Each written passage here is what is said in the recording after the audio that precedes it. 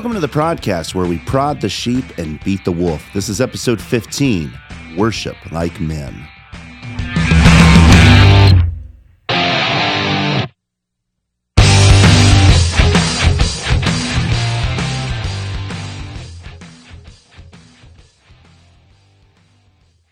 In many ways, we went from being a culture of excess to a nation of shortage.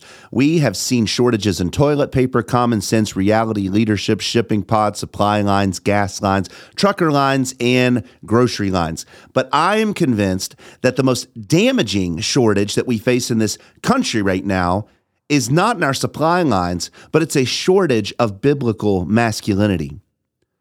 You see, a culture rises and falls on the back of its biblically faithful men. When the men in a nation are healthy and confident, and when the church is training them to be biblical and to act like Jesus, and when they're faithful in all of their various spheres of responsibilities, then the nation itself will flourish, and it will thrive, and it will succeed. Why?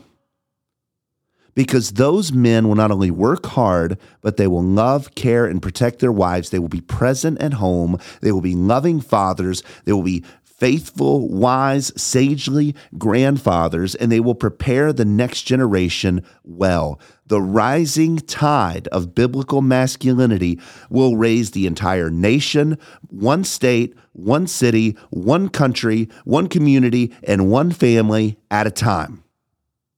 But unfortunately, we don't live in that kind of society. We live in a society that attacks men at every possible angle. You think about childhood.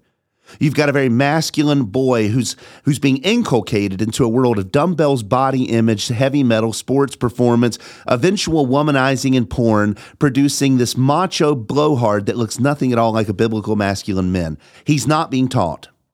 And then on the other side of the perspective, you've got boys that have less testosterone who are being marketed to and pushed towards feminine social norms, gender studies, sexual ambiguity, and depression, where big tech algorithms are offering constant apologetics for the LGBTQ movement, turning these poor boys into confused, effeminate drones. On every side, our boys, our young men, and our older men are being attacked by society who hates masculinity. And we wonder why our society is in decline. When you add all of this up, especially when you add absent fatherhood crisis, critical race theory, feminism, our advertisement, media, entertainment world, the colleges, government, woke corporations, when you start to add all of this up, you begin to get a very clear picture of just how perniciously and ubiquitously Satan has waged an all-out war on manhood. When you spend the last several decades training up women and children to attack men as toxic, weak, stupid, and useless, and when you mobilize the government to step in as surrogate fathers, should we really be surprised when we see men checking out, throwing in the towel, and taking their ball and going home? That is the legacy of what Satan has done in this society over the last 50 years. At every turn, our nation hates biblical manhood. It's either ridiculing our men, mocking our men, setting them up for failure, castrating them, refusing to train them, or trying to seduce them into becoming women. The ones who follow through with their own depravity to the most obscene extreme, chopping off appendages to be Mr. Potato Girl, do so because their deepest cravings as a man to feel familial and societal honor, because that's what men want. Men want to be honored. So they follow these base cravings, and they're satisfied by a perverted society who's more than happy to cheer for their perversion and to subsidize their moral depravity. If you want to be honored in this society, chop off your penis and call yourself a girl, and you will have raving crowds saying that you are so courageous. It's sick.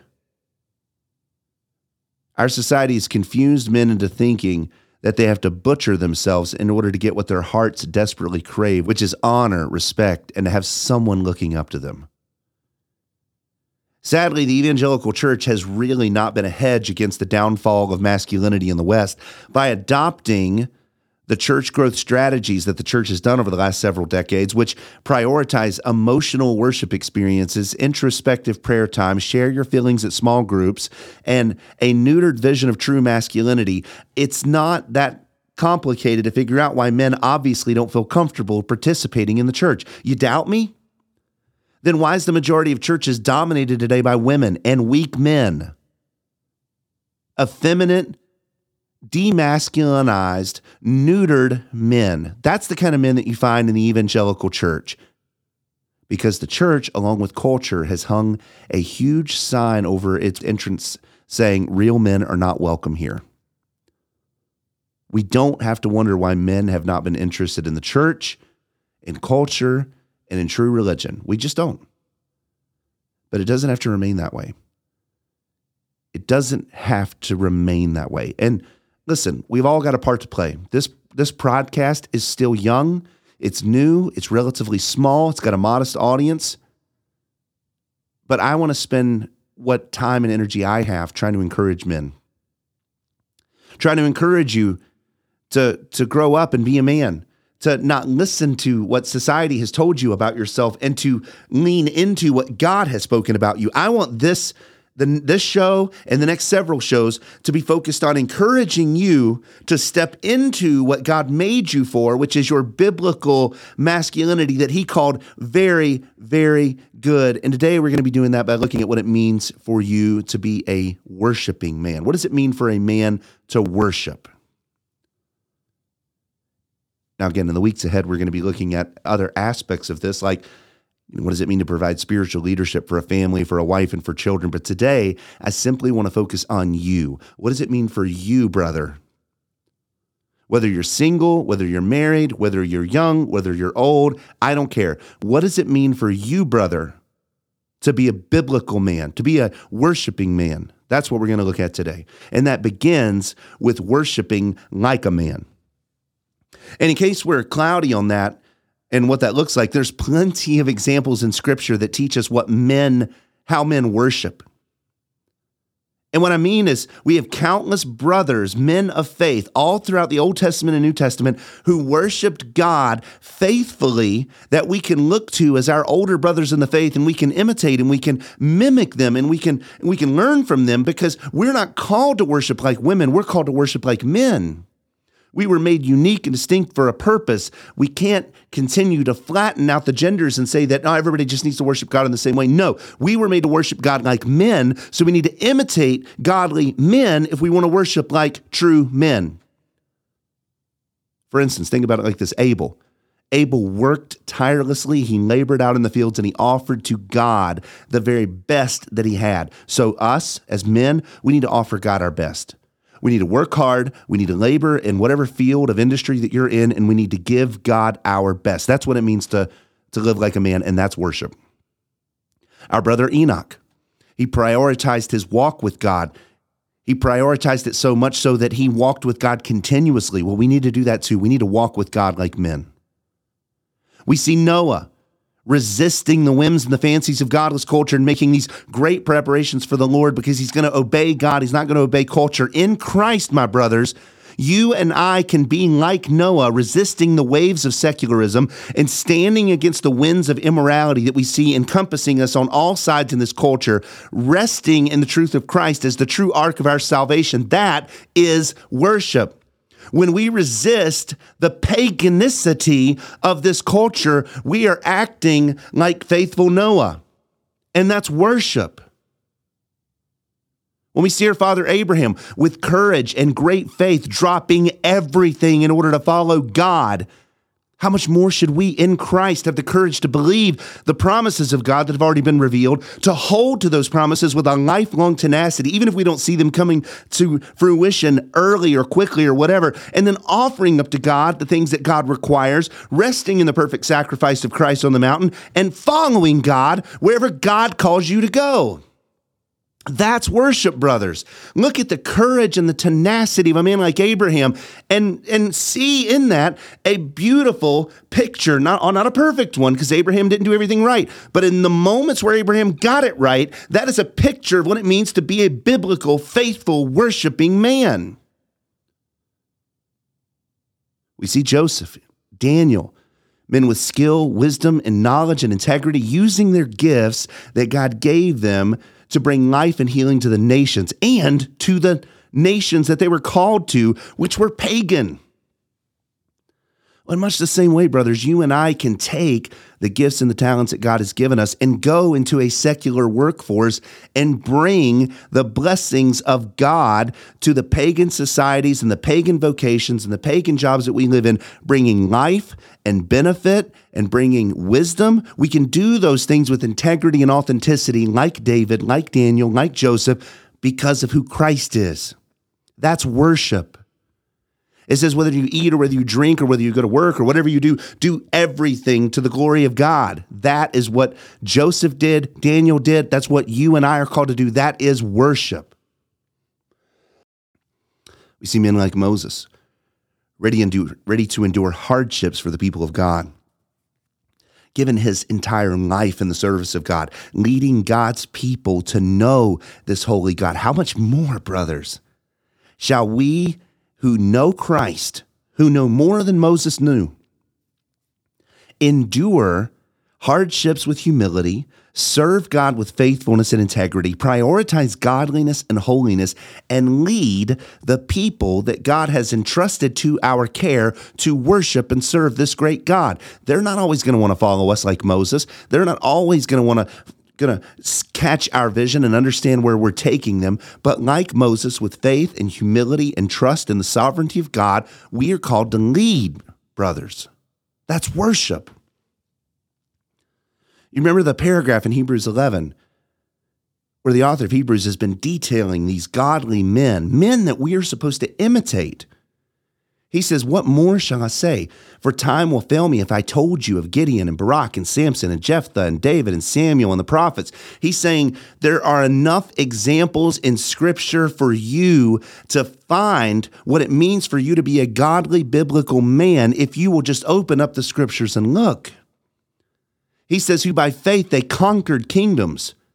They performed acts of righteousness. They obtained promises. They shut the mouths of lions. They quenched the power of fire, escaped the edge of the sword. From weakness they were made strong. They became mighty in war, put foreign armies to flight. Women received back their dead by resurrection, and others were tortured, not accepting their release so that they might obtain a better resurrection. And other men experienced mockings and scourging. Yes, also chains and imprisonment. They were stoned. They were sawed in two. They were tempted, they were put to death with the sword. They went about in sheepskins and goatskins, being destitute, afflicted, and ill-treated. And then it says in verse 38, they were men with whom the world was not worthy. Brothers, that is what we're called to do. We are called to be men of integrity, men of honor, in which the world is not worthy, but in the world can get a glimpse and a picture of who Christ is through us.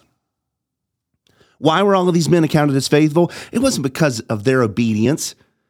It wasn't because of their manliness or machismo. No, it was their commitment to the Lord Jesus Christ. Everything about these men's lives pointed to the Lord Jesus Christ. They didn't live their life by their own strength and masculinity. Their strength, their manhood, their masculinity, their whatever else, all pointed to the true man, the strong man, the God man, Jesus.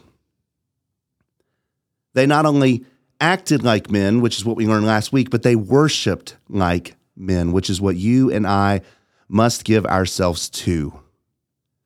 Our ultimate goal in life is not to jobs, cars, widgets, sex, cravings, savings, vacations, power, influence, retirement, entertainment, or anything else. Our goal in life, the thing we wake up in the morning for, the reason we have a purpose, the reason we go to sleep with a smile on our face as godly men must be to worship and serve the Lord Jesus Christ. And there are several ways that God has called us to do that. The first is to read like men. You look at David. He had the largest home in Israel, the most influence, doting women all around him, obedient soldiers who were willing to go to war for him in a moment's notice, and he had a heaping pile of bodies behind him from the people that he had maimed and killed on the battlefield. And by secular standards, this sort of Braveheart kind of masculinity, you would have said that this man, because of those things, was a real man. But biblically speaking, those things were not what made him a man. Those are the things, in fact, that ruined and soiled him.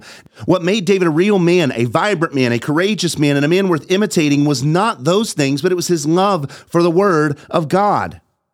You look at what David says in his very first psalm, the very first verse in those psalms, where he's introducing the entire concept of worship to the people of God. He says this: "Blessed is the man who does not walk in the counsel of the wicked, or set foot in the path of the sinners, or sit in the seat of scoffers." So you have to be holy, but his delight is in the law of the Lord. And on his law, he meditates day and night. Brothers, a true man, meditates on God's law, ponders his precepts, delights in his commands, memorizes scripture, puts himself in front of the word of God both day and night. A man patterned after biblical definitions of masculinity does not avoid the word and does not allow themselves to become spiritually lazy when it comes to the word. Real men wake up, open their Bibles, read, study, meditate, and learn Holy Scripture, and they pattern their lives after that. A real man opens his Bible. That's the first thing. You can't be a biblically faithful, masculine man, which is what our culture needs, what our families needs, it's what you need. You cannot be that with a closed Bible. You just can't. The second thing, men, is we have to pray like men. Paul says in 1 Timothy 2:8, "Therefore I want the men in every place, lifting up holy hands without wrath and dissension." Paul is telling us that godly men pray, and not the kind of half-hearted compensatory prayers that any ogre can mutter under his lips. No, he is talking about sincere prayers, ardent prayers, holy prayers, where the men are so fully submitted to God with their body and soul devoted to the Lord and their mind and heart committed to the perfect unity among their brothers that they're willing to pray like their lives depended on it. Men pray in that way, and when they do that, it blesses God, it blesses their community, and anything short of that is not manly prayers. The Bible also says that the prayers of a righteous man availeth much. Well, gents, that means that God has an expectation on you. He has an expectation that you're going to be a man and that you're going to be striving after righteousness because that's what men do. And you're going to be meeting your God in prayer because that is what brothers and fathers and men do. They meet God in prayer. You cannot be a man in the way that God designed you to be if you do not open your Bible and open up your heart to pray. Third thing, the Bible calls us as men to uphold the truth. That is a job for men, is to be truth keepers, truth tellers, and truth upholders. Knowing this is an act of worship for you. For instance, he says in 1 Timothy 4:7-8, "But have nothing," this is talking to men, "have nothing to do with worldly fables fit only for old women. On the other hand, discipline yourself for the purposes of godliness. Bodily discipline is of a little profit, but godliness is profitable for all things, since it holds the promises for the present life and also for the life to come." Some are going to chide Paul in this section as being a sexist. He's not. What we need to understand that there is a fundamental difference between the way men and women think, and God made our brains unique and different as men, not called to think in feminine ways, but to think in masculine ways. And the way that we do that is by disciplining our minds for the sake of godliness. To be a man, to think like a man, to uphold truth like a man means subduing our thinking to be like Christ. Not to be given to wise tales and fables and gossip and slander and all of those things. No, we subdue our minds so that it will be patterned off of the lordship of Jesus Christ. And that's not just profitable for us, that's profitable for everyone around us. And as you're noticing a theme here, men have a responsibility to care for the ones around them. We do that by being men of the word. We do that by being men of prayer. And we do that by upholding the truth of the word of God. Paul continues this line of thinking in chapter 6, verse 11-12. Again, that's 1 Timothy. He says, "But flee from these things, you men of God, and pursue righteousness, godliness, faith, love, perseverance, and gentleness. Fight the good fight of faith. Take hold to the eternal life to which you were called, and you made the good confession in the presence of many witnesses. We were not created to be spiritual daffodils or delicate lilies, my friends. We were made, brothers, to pursue righteousness, to run after godliness. We were made to aim at true faith, to capture biblical love, and to pour it out on those around us. We were made to fight our enemy with perseverance, even while showing the ones in our tent the most sincere and tender affection. Do you see what this means? Half-hearted and apathetic men don't exist in a biblical category. They're not considered godly. Men with low drive, no motivation, and riddled with passivity are not manly, and they're not righteous. There's far too many men. This is epidemic since Adam. There are far too many men who are sitting on the sidelines of their faith, sitting on the sidelines of their family, not doing what they've been called to do, not standing up, not leading, not being intentional, sitting down in their sin, quiet and passive while their wives take the lead, their mothers take the lead, their sisters take the lead, living in rebellion against their own masculinity. That is not what God designed you to be, brother. You've not been made to be weak, quiet, docile, and slothful. You were made for intentionality and to fight. I want you to heed the words of Paul, and I want you to become active in your faith. Fight the fight of faith. To fight means you have to be active. To fight means you need to pick up a weapon. To fight means you're not sitting on the sidelines and watching other people do it for you in passivity or abandonment of your godly responsibilities. No, men, stand up and fight. Fight the fight of faith. Take hold of the eternal life that you've been given in the Lord Jesus Christ. Keep the good confession that you've been given in the gospel and share it constantly in the company of many witnesses. Don't follow your father Adam into godless passivity, watching your wife stumble into sin, watching the women in your life take leadership in your life. Stand up, brother.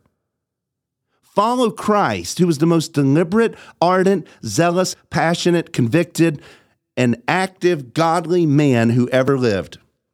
Stand up. Live your life intentionally, actively, and boldly. Don't let Satan squalor you into silence. Rebel against that. Rebel against that and be a man. Rebel against that and go to church. That's the final thing I want us to mention. Churches, as we've mentioned before, have been abandoned by men, and we can understand that because churches have tended to prioritize women. The church, following after Satan, has prioritized women over men, and men checked out. What a victory for the kingdom of darkness. So what? Does that mean we give up, brothers? Absolutely not. Grow a backbone and go to church. Stand up and sing the songs. Praise your God. Marry a woman. Raise a family. Contribute to the well-being of the community. Don't think that you are a man just because you get to sit at home and play video games or avoid your family by drinking beer and watching football. That's not masculine. That's a joke. Go to church. And if the Lord calls you to an office in the church, stand up and be bold and let them train you towards that office and do it. The Bible says that it's a noble aspiration for men to serve in leadership of the church. The Bible has an expectation that men will be developed and raised up and prepared and installed as leaders in his church. Embrace that, brother. Step into that, brother. And if you're not ready for it, train for that, brother. Go to church. Go as often as you can. Adopt the attitude that the only thing that's going to stop you is a vacuum bomb or a nuke dropped right on top of your head. If that's not the case, you're going to be in church. You're going to be in church when there's a foot of snow. You're going to be in church when no one else is. You're not going to relegate your responsibilities to God to another day. You're not going to sit at home and watch John MacArthur or John Piper or some other John on television just so that you can stay at home and watch a playoff game. You're a man. Go to church. Serve in the church. Aspire to leadership in the church. That's what men do.